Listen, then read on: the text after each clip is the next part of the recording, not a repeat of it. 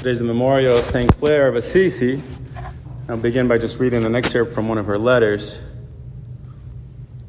We become what we love, and who we love shapes what we become. If we love things, we become a thing.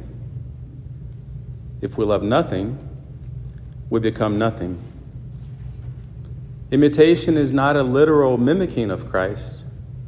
Rather, it means becoming the image of the beloved, an image disclosed through transformation. This means we are to become vessels of God's compassionate love for others. I think that's the lens to receive what Jesus is saying here in the gospel. When he finishes and says, "So will my heavenly Father do to you, unless each of you forgives his brother from his heart."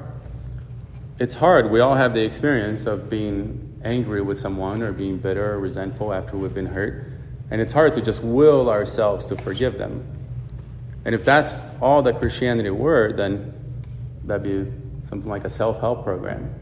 How can I become a better person? I just change my actions and then I become a better person. But I think when we read the gospel through the tradition, we find something else.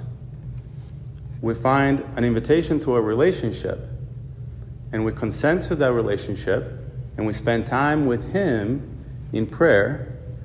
We look at him as a mirror, and the quirk here, so to speak, in this analogy is that, as we know, when we look in a mirror, we see ourselves, and we're not changing. We're just seeing the exact reflection of us.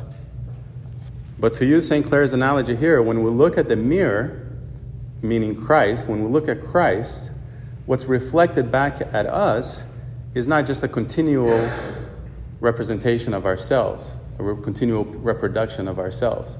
That's not what's reflected back at us in that quote-unquote mirror. What's reflected back is him. He becomes us, or more precisely, we become him. He enters into us and conforms us, forms us into himself. So we more and more become less ourselves, as St. John the Baptist said, "I must decrease so that he may increase." We decrease more and more, and he lives his life in us. That is the imitation of Christ. It's not imitating him, mimicking him, as St. Clare said, but rather consenting to him in prayer, entering into this relationship with him, and then his life being lived in us. As we do this, we realize our own need for mercy, our own sins, our own imperfections, our own smudges, our own frailties, our own weaknesses. And that's also reflected back at us. But now it's not reflected back at us with the eyes of anger or condemnation or resentfulness or bitterness, resentment, etc., but rather it's reflected back at us with the eyes of Christ, the eyes of his love and the eyes of his mercy. And then what we receive is that loving gaze, is that merciful gaze, as we saw in the first part of this gospel. Him looking at us and forgiving us. Now we're able, now we are enabled, now we're moved to go into our relationships with others. Not with our own love, not with our own efforts, not with our own will, but with the very love of God himself.